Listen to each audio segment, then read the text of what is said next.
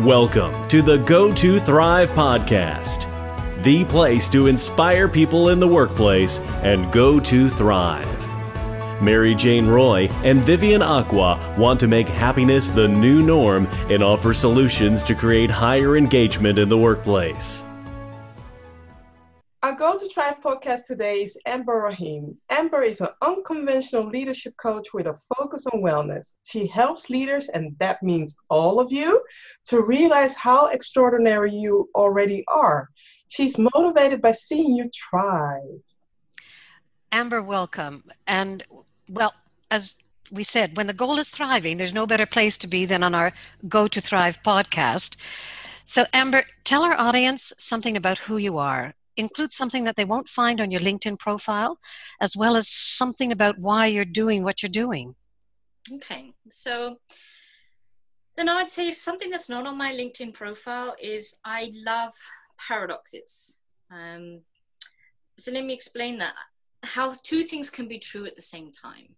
Like, I really believe in structure and planning and organizing. I think it's a really valuable tool. And at the same time, nothing makes me feel more alive than complete freedom and flexibility. Hey. And it would seem that the two don't go together, but I've found that actually when you bring the two together and you have these two opposites, then really amazing things happen. You know, life is freer, there's more opportunities available to you, and it's just a lot more fun. Thank you for sharing that. And then tell us why you're doing what you're doing. So you haven't always been a leadership coach. No, I haven't always been a leadership coach. I used to work in supply chain, and my job there was really problem solving. Whether it's in a project or through actual production planning and forecasting and working with demand, I was always solving problems. And I would get frustrated because there were more problems in the world than I could solve by myself. So I was looking for a different way to get more problems solved and that make life easier without me having to do all the work, because I'm also a little bit lazy. I don't want to work all the hours of the day. So when I was looking around to find an alternative way of doing this, I came across coaching. And I love coaching because I don't have to have all the answers. In fact, I shouldn't have the answers, but I can help you as a client to tap into your creativity, tap into your resourcefulness, and find your own answers. And then you go off and solve lots of problems. So indirectly, I'm solving the world's problems. You're creating a ripple effect. Huh? Yeah, the ripple effect, Yeah. In one of your blogs, you highlighted Maggie McDonald, a Canadian who has won the Global Best Teacher Award. How can we take her quote, "Give them what they need to grow. If a flower doesn't bloom, you don't blame the seed. You change the environment it is growing in," and apply this into organizations to ensure employees to thrive? Well, I'm going to take that metaphor a bit further. I think like plants, to be able to grow and to thrive, they need sunlight, they need nutrients through manure, basically fertilizer, and they need water, and they need a safe place to put their roots where they're going to be able to have a strong foundation. And when we transfer that to people need the same. And if we don't get one of those, we won't thrive. So if we don't get the water that we need to stay hydrated, and that could be positive reinforcement at work, it could be an appraisal process that really values who we are and feeds us, then we won't thrive. And quite often in organizations, we look at the individual, we look at the plant and say, it's not growing, it's not performing, there must be something wrong with the plant. While the root ball doesn't have any mud on it, it's all dry, it's not getting any water, the light is a little bit shaded and they're not getting enough, so how could a plant possibly thrive? But then we tend to look at the plants that thrive in those conditions and say, oh, our conditions are fine because the cactus is doing really well.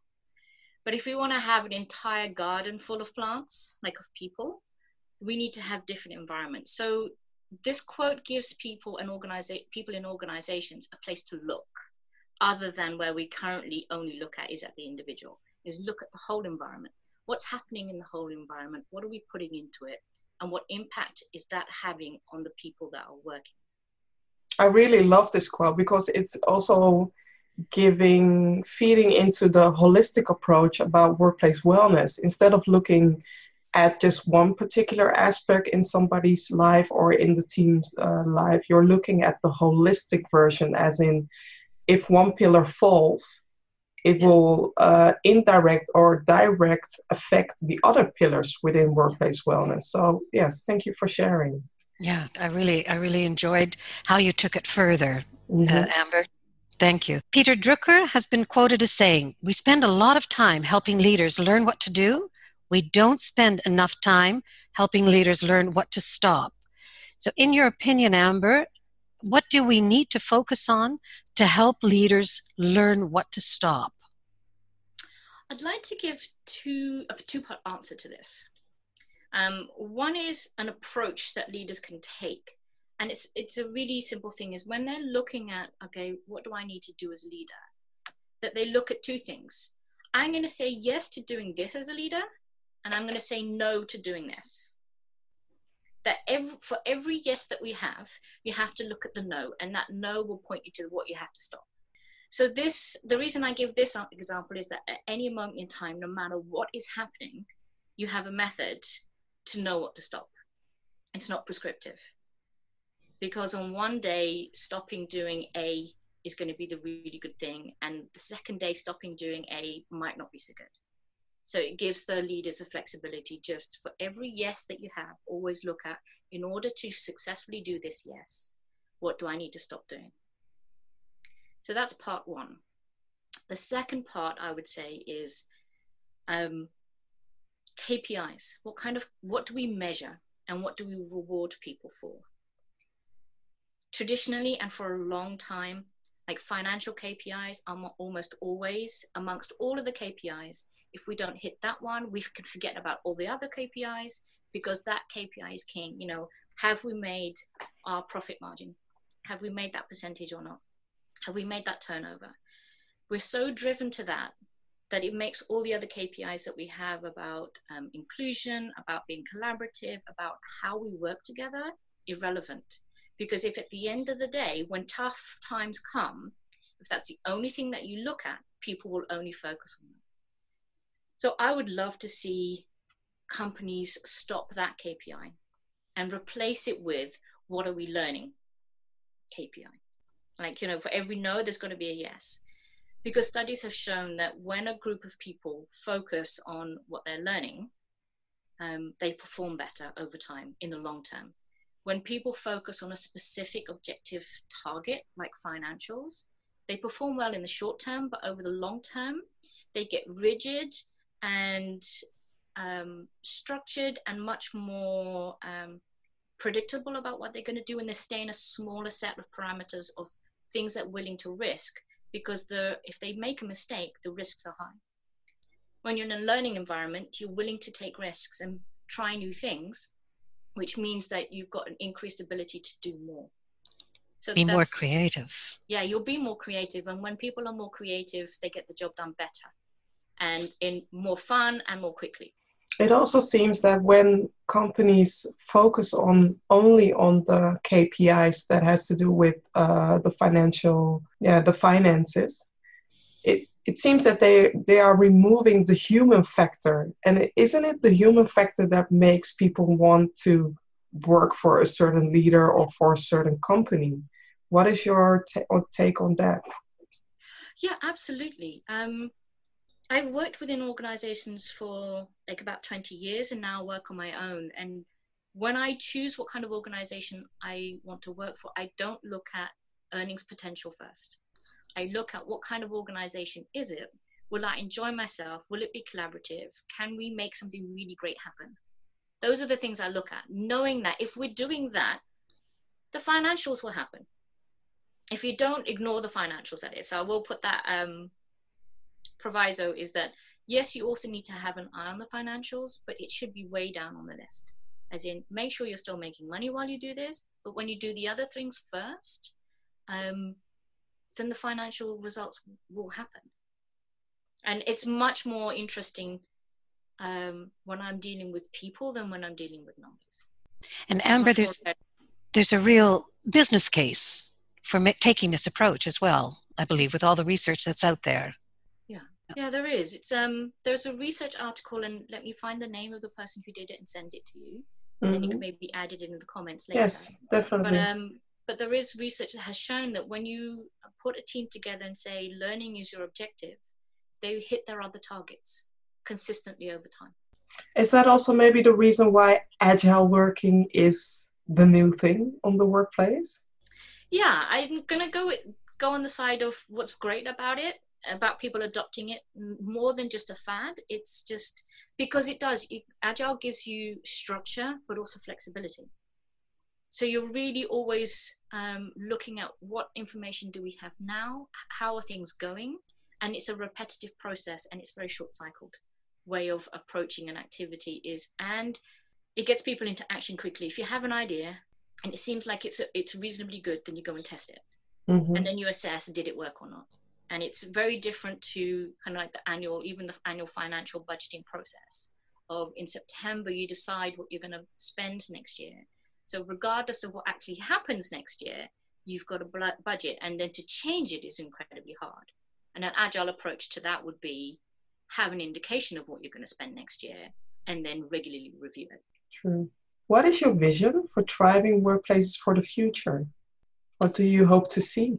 What I hope to see is, well, I believe that everyone is a leader and that there are many ways to lead. So whether you're the team lead or not, or if you're a person at the back of the room listening, in all of the positions that are available, there are different ways to lead.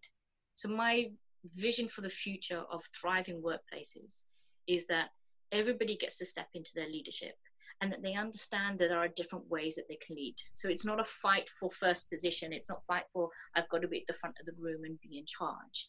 But it's really an understanding of every position has something to contribute. And if you access your leadership and the leadership method from that position, you can have great harmony and a lot of collaboration that moves you forward, and still have the competition, but not the highly competitive fighting against each other, I'm just working for myself place. But you can actually have the competition that brings people together and they work together and move forward. I really love that idea, though. I'm really curious about your definition of leadership, and what about the job titles? Because if I am not, manager so-and-so or leader so-and-so, who's going to say that they are going to listen to me? Yeah. Or somebody else? Well, there are a couple of, I'm going to draw from the CTI, the Coaches Training Institute definition of leadership. One of the things that they say about leadership is leaders create leaders. And I think the one most important word in that is that leaders create. That's what we do. So if we take that stance, and everybody is creative, we know that, then everybody can be a leader.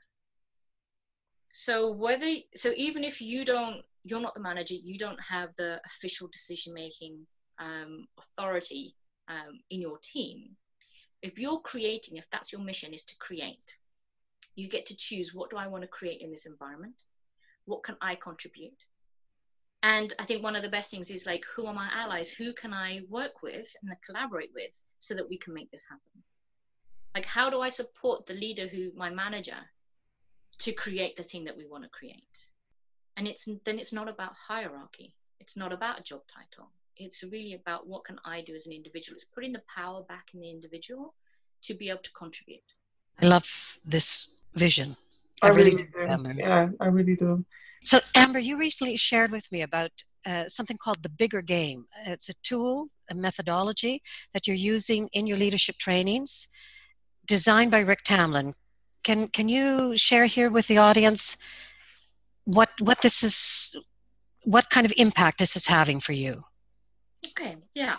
So the Bigger Game is a really playful methodology. It's taking, I think, how to be as a leader and how to, all the frameworks that we have about the things that we should consider, how we should be, what we need to do, and it's put it into a game format. So I'm just gonna show you an example here. this is the game board. There are 9 squares on it. And one of the things that what I love about it, and I use it, I've started to use it with coaching clients, and I'm using it for myself. It helps me at any point in time when I don't know what to do, or if I'm thinking, okay, what's next? I can just look at a square on this board and ask myself the questions associated with that.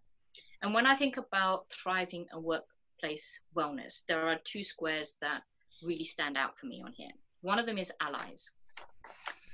Just having the square there up to say, like, who are your allies, reminds me that I don't have to do this all on my own.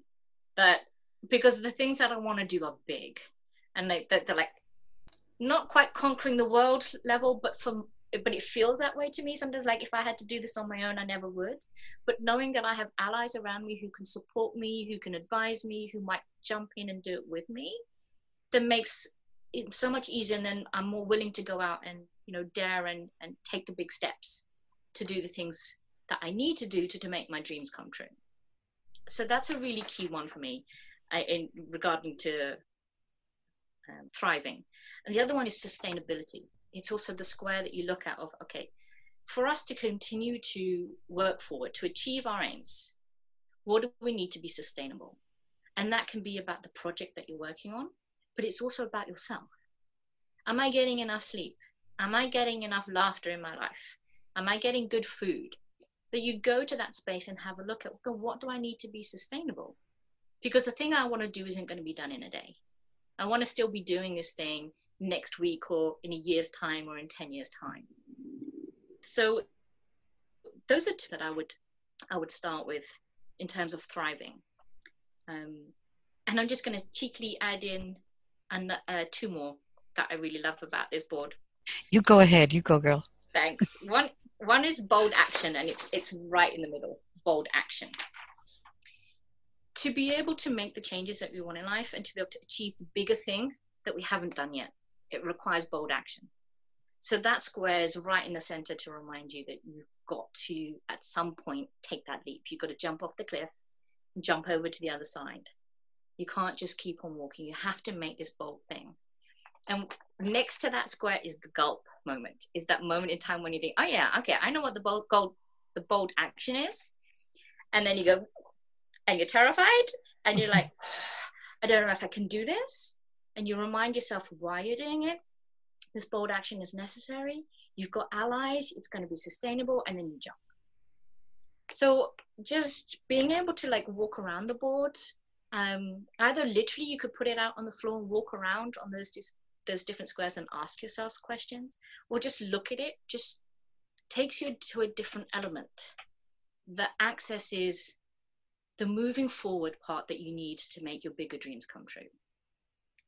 The moving forward part that you need to keep yourself well. And so I use it a lot for myself, but there's an amazing, it does amazing things with teams and in organizations as well. That imagine if you had a team of people who could talk about their big project or their big goal in this way. And what do we need to be sustainable? Takes it away from, oh, we can't because, but then you look at, what do I need to be able to do it? And then you go and put that in place. You're looking at possibilities, potential. Yeah, exactly. That's it. You've nailed it, Mary Jane. You're looking at possibilities all the time. Yeah. But also, in a way, you're aligning the purpose of the individual with the purpose of the company in a way with that game. Yeah. And I love that word. Aligning is so important. You don't have to agree on everything, Mm-hmm. but what is it where you can be aligned with the company goal? I think that's an important part, and I see it in people who are very dissatisfied at work, where they've lost alignment with the company, so they feel that they must leave. And I get that. I've left places where I thought I'm not aligned in any way and I can't be. I've just not found it, and then I leave. But I think that looking to where am I aligned is an important step before you decide to leave, is first check that, where's the alignment? Yeah. What is your take on autonomy? Autonomy, that's a good question. I believe we both have it and that we don't. I think it's a paradox, autonomy. And I say that because I know that I consciously choose a lot of things in my life every day. It's a practice that I've developed over time. And it leads me to really great places. So autonomy is alive and well in me. And yet I also know there are things that happen and that a choice that I make based on so many factors around me, a lot of which I don't even know are there because they happened so long ago. And so I think autonomy also doesn't exist. For example, I was watching a video yesterday and a man was talking about the information that your body stores, like the shape of my nose. That's been in my father's family for a long time. So there is data from my ancestors in my body, making decisions in my DNA. Things are happening that I don't have any autonomy about, from happened so long ago that I don't even know anything about. You know, the experiences of our parents create stresses as we're, a fetus. So we grow up in a certain way where our mind has and our brains have formed in a certain way depending on the experience of our mothers during pregnancy. So how can I be completely autonomous when there are so many other factors around me? And yet I still believe that right now, at any moment in time, I can make a choice consciously about what I want to do. That's the mindfulness part of it. Yeah, that you still get to choose. You get to choose how you respond. So I think there's autonomy in response, not necessarily autonomy in how I initially react or how I feel about something. Yeah, nice question. Thank you. Really like that question. It was, and a great answer, Amber. Okay. Amber, is there one last thought that you'd like to leave our audience with? Please share this. Wellness is always worth pursuing. It will look different for you than it does for the person next to you. And it's a spectrum, I believe. So, but you just try and move yourself further along the wellness spectrum towards more wellness, because it's worth it. The investment in doing that and paying attention to that will deliver you so much back, regardless of whether you've got an illness or whether you've got a physical challenge or a mental or emotional challenge. It doesn't matter what you have. You can always strive for wellness. I agree. Yeah. Thank you. Thank you. Thank you, Amber, for sharing so many valuable tips about what it takes for organizations and people to thrive. To the listeners, if you have any questions or comments about these episodes, please share them on LinkedIn. And thank you for listening. Until next time. Bye. Thank you, everybody. Bye. Go to Thrive Podcast. Empower people to be happy before, during, and after work.